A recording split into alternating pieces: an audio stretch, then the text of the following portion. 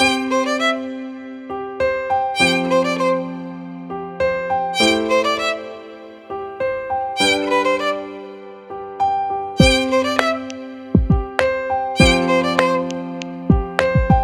storytellers, and welcome back to Truth, Lies, and Coffee with Kara Noel and Robin McClure. Good morning. Hi, Robin. Oh, sorry. Good morning, Kara. Good morning, everyone. Oh, good morning. So this morning we wanted to do two things. First of all, we wanted to say that we're going to take a little bit of a hiatus while the holidays ring in and while my family welcomes a new little one. And we'll be back with new content in January of 2022. Wow, that sounds weird to say. That does sound weird to say. And this morning we wanted to take a minute and share a few pieces of writing advice and some encouragement and some of the things that we're grateful for as we roll into the Thanksgiving and Christmas seasons. Absolutely. All right. So I wanted to chat specifically with those of you who have heard the advice that in order to be a writer, you need to write every single day. And that is a huge lie.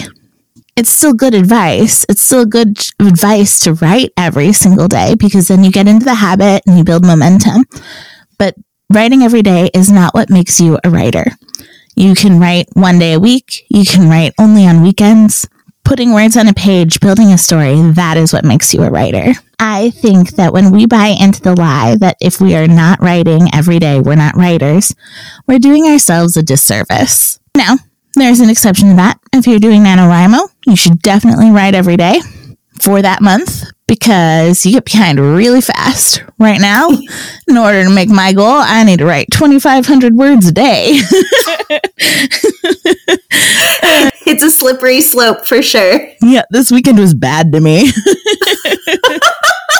Oh my gracious. Sort of piggybacking off of yours, my advice or encouragement would be that also if you do this as just a hobby, there are a lot of people that are really hustling and doing a lot of marketing and trying to sell their work right now. You are still a writer, even if you just do it for fun. But even if you want to later on publish, just taking your time and doing it for you, for the joy of writing, is extremely important. And you could even, I've seen other girls that will talk about doing nano, but in a non-conventional way where they use it as a tool to help them write, but they're not doing, just under 2,000 words a day? I think it's 1,667 if you stay on top of it.